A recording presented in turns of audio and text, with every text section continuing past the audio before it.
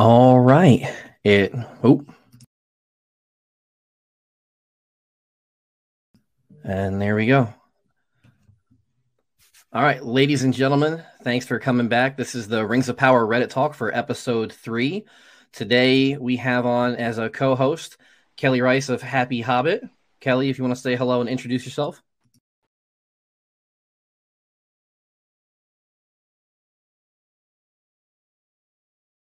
Or Kellie disappeared.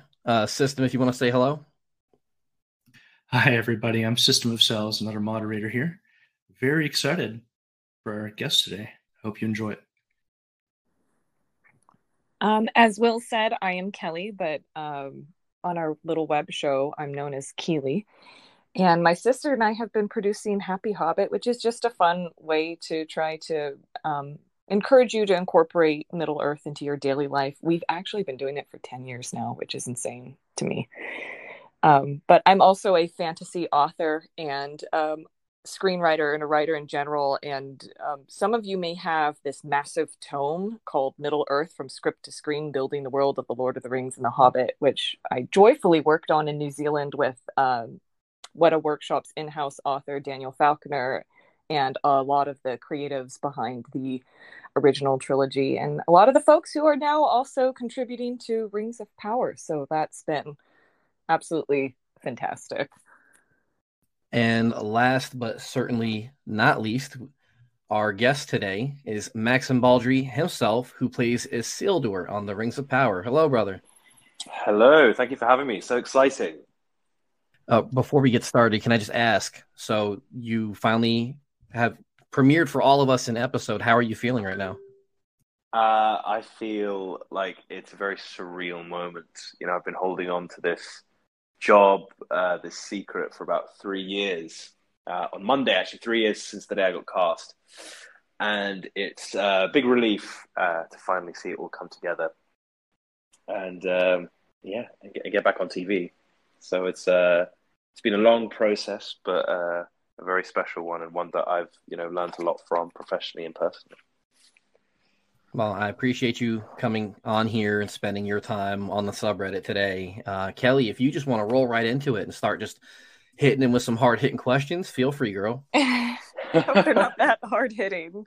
But I imagine, you stepped into a role where the character is equally revered as a hero, but also as a failure. I imagine that was somewhat challenging, but also really fertile creative ground. Do you want to speak to that at all?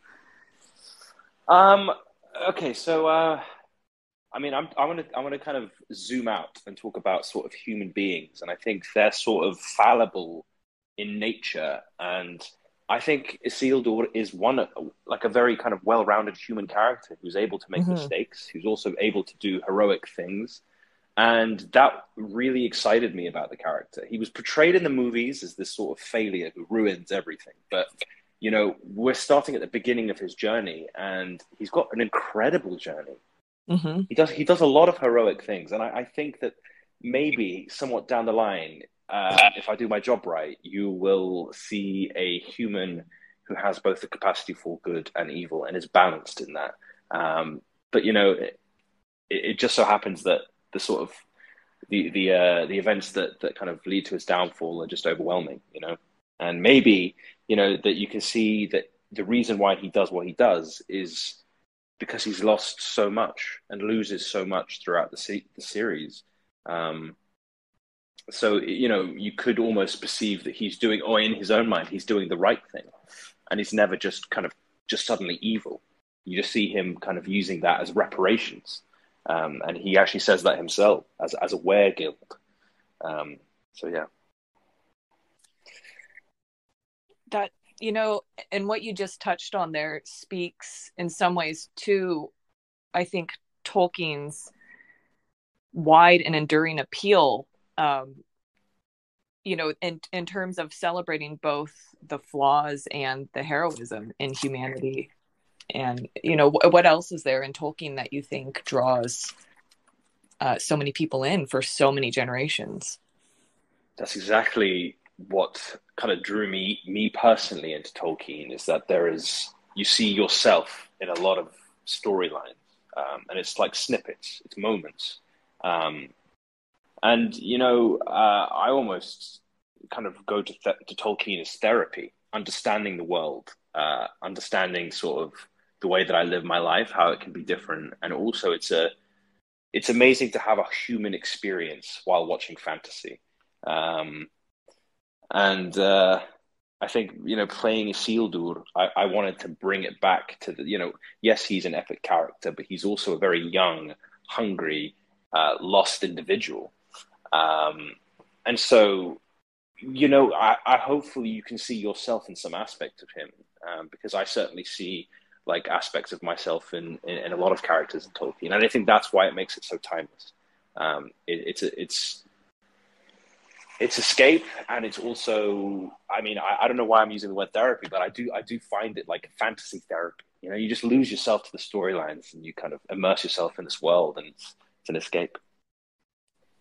I find Tolkien incredibly therapeutic. One of the showrunners at some point said, and I found this to be true in my Tolkien circle, is that most people who really, really come to Tolkien and stay came from a place of grief or trauma.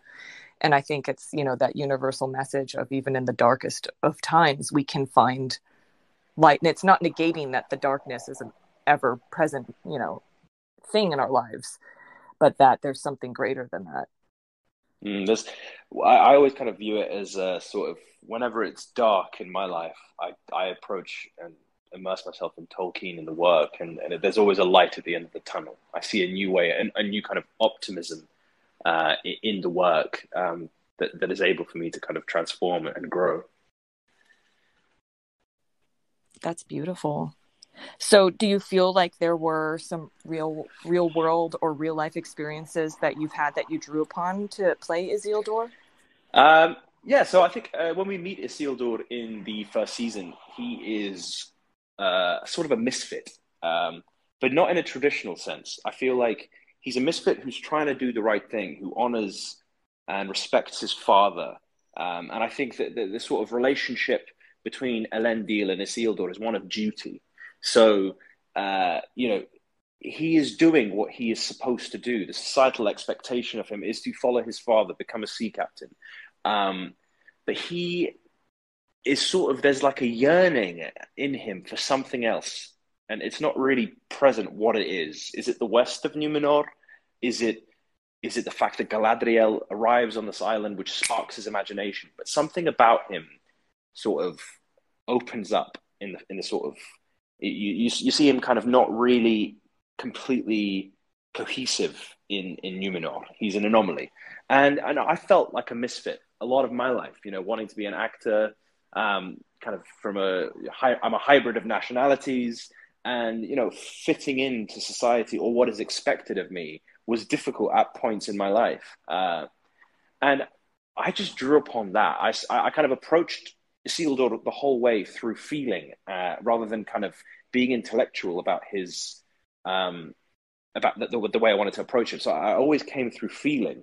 And that I put into that first season of Isildur, which is someone who is trying to find a way to fit into society by being different. And, he causes a lot of pain, I think, but it's unintentional. His pain is because he's hurting as well, which in turn, leads to friction with his sort of family dynamic. His friends are confused. They're like, dude, we're living on the most beautiful island. We're about to graduate and become sea captains, and you're ruining everything for everyone.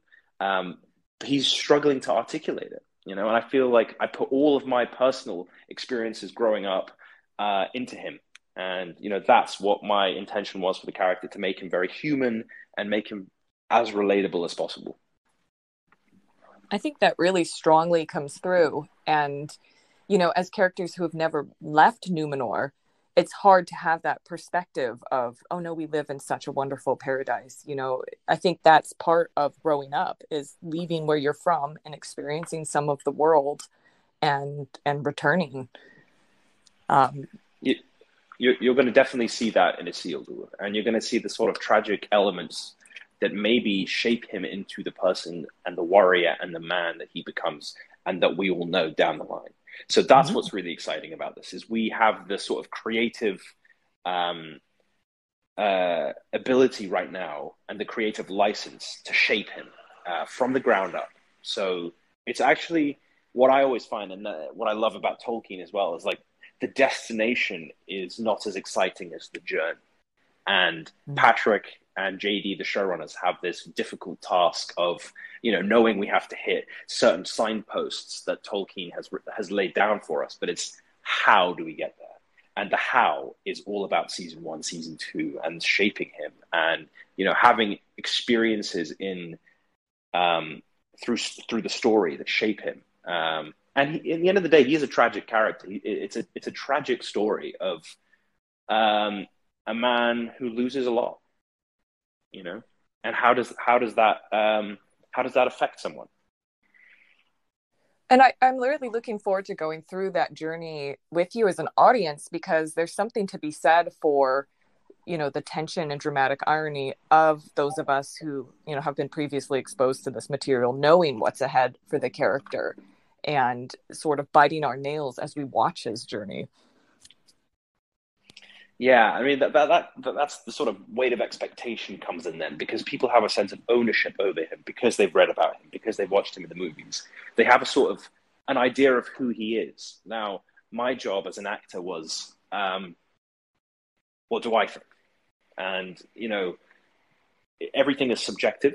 And I can only do the Isildur I am connected with, that I feel and understand him to be. And I guess I did it with the utmost respect for Tolkien. He was the person who I was thinking about the most. I sometimes think, like, what would Tolkien think about the casting? What would Tolkien think about my interpretation? I'm speaking. It all came from his pen, and I just really hope that I've done him proud, and did it with the utmost respect that it deserves. So far, you've definitely achieved that. And, I think that your process that you just outlined is very organic and, lends to such an authentic performance that, a TV show is not a book. I don't necessarily think it's fair to carry over those expectations to someone breathing life into a character. And I personally am really enjoying it. Oh, thank you. It's actually lovely to hear that, and there's a lot more in store for him as well. Like we are just at the beginnings of his story, and he's not yet a man. He's not a warrior. He is someone who's trying to find his sort of place in society. And that feeling when you're like, what am I meant to do? Like, I think everyone's had that sort of moment in life where they're like, what am I doing? Is this what I want to do? Is this who I'm becoming? And then that sort of realization, I think everyone's lived that moment. And I think that is what Isildur is encapsulating in the first season. So it's definitely a take on like a father and son relationship and duty that kind of interweave in this sort of Numenorian world. So you mentioned warrior there, and without fishing for spoilers, was there any special training you needed to do for this role? So I mean, obviously, he's a sailor, so we had to do a lot of sailing. I had to learn how to sail, and I'm not very good on the water as it is, so that was a bit of a challenge. But Isildur also struggles to communicate very well with other human beings, and I think his language is through animals, and his horse Beric is probably his best friend and someone that he cares the deepest about. And I had to learn how to ride horses, and they go on a lot of adventures. So all I'll say is maybe him and Beric end up in some pretty dangerous things, some dangerous places with the wrong people. Oh, so we're only 3 episodes in, and already, as a huge, nature is my spirituality, and I love animals, and that's part of my huge draw to Tolkien. I am so happy with how many animals that they've incorporated into the show, and so I'm absolutely delighted to hear that Isildur is of the same ilk, and that there's more to come. There is more to come, and I think that sort of the language that a sort of character can share with an animal, especially a horse, it's so there's something so tender and sweet and profound in that relationship. I think sometimes you don't even need words to describe it, you know? I don't think there are words. I grew up on the back of a horse, and there's such a spiritual bond that you form with the horse that I'm sure you experienced as well. Yeah, I changed, I think, after kind of learning how to ride and spending time on the farm in Henderson, which is where we were learning how to ride, which is in the beautiful countryside of New Zealand. And that was a very special moment for me personally, because I just spent time in nature with a horse and just trying to communicate and connect. And it was it was quite sad actually leaving. Yeah, it was that sort of relationship. It was lovely. And I think that also I put into Isildur. Sometimes I don't think he can articulate what he's feeling. And I think if you always could articulate what you were feeling, life would be amazing. And I don't think he's able to do that yet. Maybe he never will. That's what I'll say. I think that's also, there's conflict in him. But I love that there's a continued thread there then with his descendant Aragorn and his relationship with horses and through bonding with animals. I think that's really beautiful. You'll be in for a big surprise and a lot of treats down the line. Yeah, if you're like that. I mean, I love that moment where when Aragorn falls off the cliff and then his horse kind of wakes him up and there's this love between them. And I think that I've definitely put into the show as well. So the Númenóreans seem equally connected to the landscape and to the sea, and they have that phrase, the sea is always right. What do they mean by that? Well, they're a seafaring nation, and so they have a very strong, powerful naval fleet. And as you know, Isildur doesn't actually say that line. He is forced to say it. And I think that the sea is always right, meaning that their sense of duty rests in the sort of success of their fleet, and that they have to trust what is out there, what finds them. So I guess it's a sense of sort of structure for them, how they live their lives. And everyone says that line. It's quite like, I think Elendil says it as well in the show. The sea is always right, to Queen Miriel. And Isildur is going, hang on a sec, why are we all saying this? Why is the sea always right? Maybe it's not. And I think the seeds of doubt are planted. You just see the seeds of doubt already in his head at that point. And it's sort of questioned. I think that we're questioning whether or not... there's also a schism going on in Númenor as well. So there is, Pharazôn and the King's Men. And then there's also the sort of pro-Elven Númenóreans. And there's the beginnings of this sort of breakdown between a very cohesive society. And the sea is always right, as I think is an embodiment of that, which is like, this is the way that Númenóreans have always lived. And you see Isildur going, hang on a sec. Why? Yeah, not so ready to surrender control completely to an element of nature. So, Maxim, we've seen a lot of pictures of you online hanging out, like in real life, with Lloyd Owen and Emma Horvath off set. What is it like getting to work with them as actors on set? Like, where does that chemistry come from? Actually, we got along very well together straight away. As soon as we met, we spent Sunday lunch. We had Sundays together where we'd hang. Emma and I went to Rotorua. We went to the South Islands in New Zealand. We did a lot of adventures like hiking and kayaking. I wanted to create a very family-like environment, and then they were very gracious as well and wanted to do the same thing. But yeah, I think it's important to have because when you meet someone, you're playing, all right, we're father and son. That relationship is very deep. It has the roots are very long and thick. And how do you convey that without spending time together? So we kind of all decided that we would kind of do a crash course in family building. And and that was lovely. And they also became like a support network for me out in New Zealand. So we did become kind of like a surrogate family. And I think that relationship really does come across well on screen as well, because, you know, we've lived through experiences already together, isolating experiences in New Zealand. And, you know, we poured all of that experience into the work that we were making. The reaction online for Numenor as a whole, just people being able to see it for the first time on screen in motion, has been overwhelmingly positive. What was that like for you each day, like waking up and actually like heading to set to be in these crazy sets? Oh, I remember the first day on set with Wayne Yip. We were shooting in the Coromandel, and we kind of, it was a private beach. It was absolutely visually striking. I went into the makeup chair, I got ready, and I just took one of those like director's chairs and I put it down on the beach and I just watched the sunrise. And I realized that this was the first time we're ever going to see a Numenorian coastline in the show.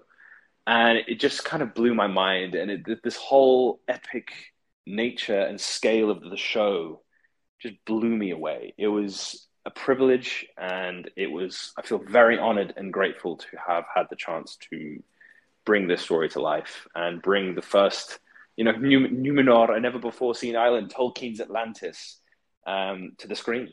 And, you know, there was no expense spared. Like, they built a whole city with a harbor attached, and, you know, it took you about 10 minutes to walk through.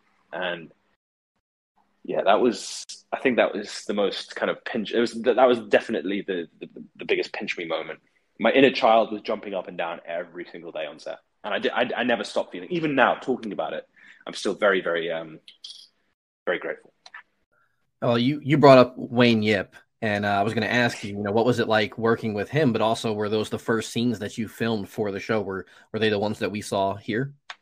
Yeah, they actually were. They were about, the first shot for me was with my friends as I got off the boat, and we're pulling the boat in, and I'm standing in a line, and there's actually that line, "The sea is always right." That was my first day on set.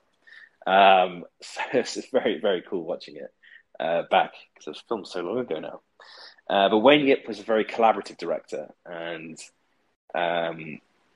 yeah, very, very kind and calm, which is lovely, especially considering, you know, there's drones and about 4 cameras and everything is just amped up to the max. And Wayne was a lovely, calming influence for all of us actors, and listened and played, and yeah, creatively, I feel like I could do a lot of great work with him.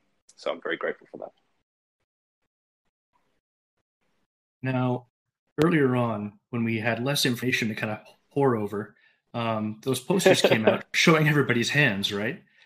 And we had a lot of detectives here on Reddit who were looking at scars, birthmarks, even veins, trying to figure out whose poster belonged to who. Your poster was one of the first that people were able to confirm. The fandom gets into some crazy things. For you, what was the craziest thing to learn about the fandom? I think it's just the sense that people have lived with these characters for a lot longer than I have, you know. And so there's a sense of, I mean, I love the fact that people are obsessing over the smallest of details. I think that's also how I view, when I love something, I obsess over it, and then I love dissecting the smallest of moments, the smallest of looks. Oh my God, he did this, he did that. Oh my God, the camera panned at this moment. Who is that? Why? You know, and I think something about Tolkien is timeless, and it lives on, and we want to make every single moment the most special it can be. And every day is a gift on set, working with Patrick and JD, who are weaving magic, just like Tolkien himself. And yeah, it's just lovely to be part of a well-loved fantasy world that I also grew up, you know, loving and obsessing over. I used to run around as Boromir in the back garden, pretending I had arrows being shot through me. And I'd kind of ask my mum and dad to keep watching this. They'd be like, "Yeah, all right, Maxim, okay." And I'm like, one day, Dad, I'll be in Lord of the Rings." And he was like, "All right, son, but the films have already been done. So on to the next fantasy world then." So that it feels very like connected that I'm in it, and I feel very lucky, and yeah, counting my blessings every day. That's fantastic. You must feel a bit smug about that. He must be. He's like, no way, you in Lord of the Rings. I'm like, I am. I remember that conversation was really great. It was very great. What a dream come true. Literally, it is a dream come true, and I'm living the dream. So, but saying that, there is still a lot of it's hard work. It's not easy. Yeah. And especially because of the work that we have to do, it's very physically demanding, and also like it's a long shoot. So mentally, you have to keep up consistency and energy throughout a very long shoot. So it's not like a quick 4 or 8 week shoot in and out. You are shooting for quite a long period of time. But that's also great because we have time, and that's something that I never ever had on a sort of a smaller scale job. It's quite quick and fast paced. Whereas with Rings, we have 3 days to shoot one scene. So I felt very lucky being able to do that, and for them to kind of give us time. I'm sure that when you're on pouring so much of yourself into the job, it can feel a little bit like you're creating in a vacuum. And so I'm wondering what it was like when you did get to go to San Diego Comic-Con, and you've gone on these world tours, and you've gotten to connect with fans like myself. You and I met briefly at San Diego Comic-Con. But I'm just one of millions of people who have lined up to not only see the show, but to see the cast and to listen to your interviews and everything. How does that feel to finally get some communication? And I imagine that's some of the fun part. It's a big relief that, it's being so well received and people are loving it. And it's this overwhelming sense of gratefulness. And to be able to communicate about something that I've worked on for so long is so lovely, and it feels very like almost an emotional release of energy. When you've kind of been working on it for so long in a vacuum, kind of your castmates are probably the only people you can really talk to about this with, and now being able to go, right, okay, so this is Isildur, this is who he is, and this is who he's becoming. And forgive me if I'm pronouncing her character name wrong. Isildur and Eärien? Eärien, yes. Eärien. I really loved seeing their bond of support and trust in episode 3, even though they seem to be very different personalities. They are very different people, yeah. Yeah. So can you tell us more about their dynamic as siblings? They're very different people. And I think Eärien, in a way, is almost assuming the role of mother, because we are all grieving the death of our mother. And she is being kind of forced into a role that she's not really ready for, I guess. And I hate to use the word squeaky wheel, but I'm going to use it for Isildur, because he is that sort of problem child in a family, rather than, he's in a way selfish. He's taking a lot of the energy up from Elendil and from Eärien, because he's like, I want to do this. I'm not content. I'm not happy. What? So maybe you could say that she's slightly overlooked in our dynamic, in our family. But between them, there's definite love. Like, I think he really cares for her and loves her, but he's just got so much on his own plate right now. And I think whenever someone who's young, on the cusp of adulthood, goes through that, they do tend to look inwards, and they're not very self-aware of how their actions may impact others. And I think Isildur, you see that with his friends a lot of the time, and they go like, "Dude, what the heck?" And I won't go into spoilers, but like, he tends to kind of leave a slight path of destruction wherever he goes. And Eärien is definitely on the receiving end of that at times as well. Now, Isildur seems to be yearning for the western shores of Numenor. What is there for him there? Well, he's they're all missing a brother at the minute, Anarion, and no one knows where he is. So potentially he might be there, but I can't really probably go into that too much. But yeah, there's a missing family member, Anarion, and we believe that he's in the west of Numenor. And the west are people who are sort of the faithful, the beginnings of the faithful. They are all there. Yeah, and it sounded like Anarion might have had something to do with Isildur's, let's call it, discontent with his current path. So it'll be interesting to see what happens there. Yeah. Very interesting. I really can't go into too much on that. No, we won't ask you to do anymore. So forgive me on that, yeah. And by the end of the episode, because of that, tensions seem to be, rising between yourself and Elendil. Can you tell us any more about what's the driving force behind that strain? Yeah, so Elendil is sort of asking Isildur to graduate and become a sea captain, so he can finally become like him. And I think there's a sense of almost like a father who, has seen the world, is living within the sort of confines of societal expectations, and you go, this is what you're meant to do, son, right? Follow me. And in that last scene in the third episode between Elendil and Isildur, Isildur goes, I'm thinking I might defer. And, I think defer is also Isildur's not going like, oh, you know what, screw you, I'm off, I'm out of here. He's going, let me just take a moment for myself to find myself. So there's a sort of breakdown in sort of communication between father and son. Elendil goes, defer. Like straight away, it's like, that's the worst. It's a catastrophe. So there's an inability to understand one another. And I think Isildur is trying to break free of constraint. He wants to be free. He doesn't quite know what he wants to do. There's a yearning in this, a romantic notion of something else out there. But he's trying to respect his sense of duty. So he's trying to be an honorable son, but he's not perceived that way. And I think throughout the season, you'll see a breakdown in that.